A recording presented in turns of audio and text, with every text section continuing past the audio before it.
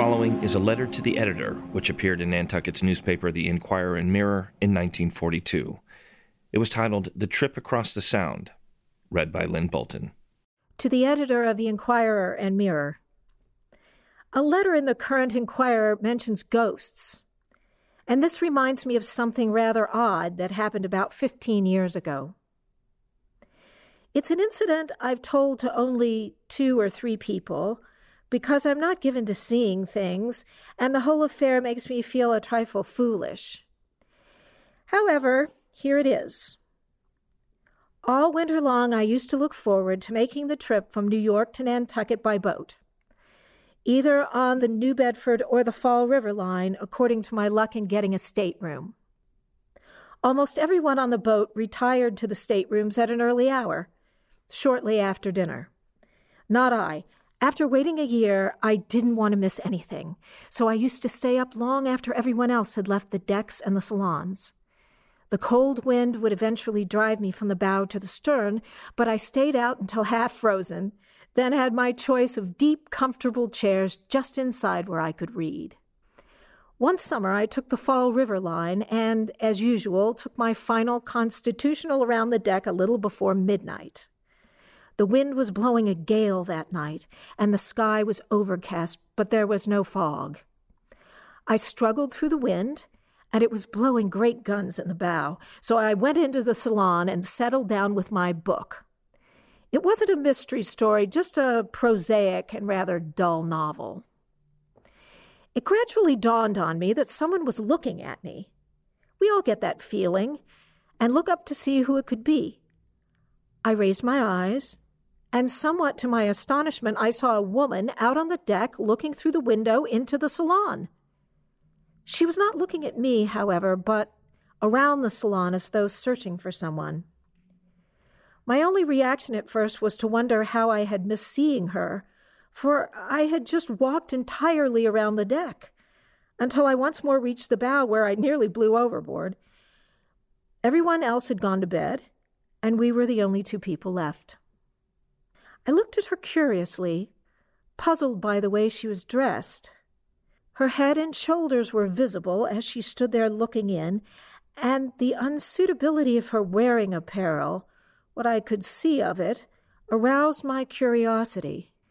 She wore a flimsy-brimmed hat, white or pale pink, and over the hat a wide chiffon scarf was loosely tied with the ends draped lightly around her neck. The top of her dress and the upper part of the sleeves were very filmy and lacy, and she seemed to have no coat. The effect was old-fashioned and made me think of those old automobile pictures, the woman sitting very straight and high with an enormous veil tied over her hat. She might have been dressed for a garden party or even a wedding. I could not distinguish her features, but caught a general expression of wistfulness. Thinking it rude to stare at her so hard, I glanced down at my book again and almost instantly stole another look at the window. But she was gone. Not thinking at all of anything ghostly, but merely curious, I went out on deck through the door near the window. I couldn't find her.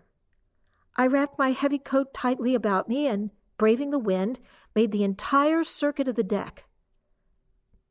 I couldn't understand where she'd gone. There was no exit, no stairs nearby, and it had seemed an easy matter to overtake her. So I gave up and went down to bed. No sooner had I settled myself comfortably when a sudden thought rapped into my brain and sent cold chills down my spine. The woman was no illusion formed by mist and fog. I saw her plainly. But when I went out on deck to look for her, I could hardly stand on my feet because of the gale, and yet she had been standing on the most unprotected spot on the deck, clad in a flimsy gown, wearing a wide chiffon scarf over a broad-brimmed hat, and nothing was blowing. She was not holding on to her hat. In that wind, normally the scarf would have whipped round and the hat would be in the ocean. Not one bit of lace or chiffon was stirring in the wind. The only movement was the turning of her head as she peered wistfully around the salon. Well, that's all there is to the incident. I got up early next morning and watched people get off the boat, but she was nowhere to be seen. I told someone about her just the other day, and he made a rather disturbing remark. He vaguely remembered a tragedy in the days of the Fall River Line, something about a honeymoon couple traveling on the boat and the sudden death of the little bride. Sometimes I wonder whether the story could have an explanation. Sincerely, Marjorie Diven, New York, New York. This programming was made possible by the generous contributions of our loyal supporters and patrons like you. You are the makers of great theater on Nantucket, and we thank you. For more information about White Heron Theater and our company, including ways to support programs like this one, please visit us at whiteherontheater.org or give us a call at 508-228-2156. We're saving your seat. Come to ye, my lad, oh, whistle and I'll come to ye, my lad, oh, fither and mither and all should get mad, oh, whistle and I'll come to ye, my lad. At Kirkconnell market whene'er ye meet me, gang by me as though that ye kept me a flea, but steal me a blink o' your bonny bloody. Ye'd look as ye were now looking at me, ye'd look as ye were now looking at me.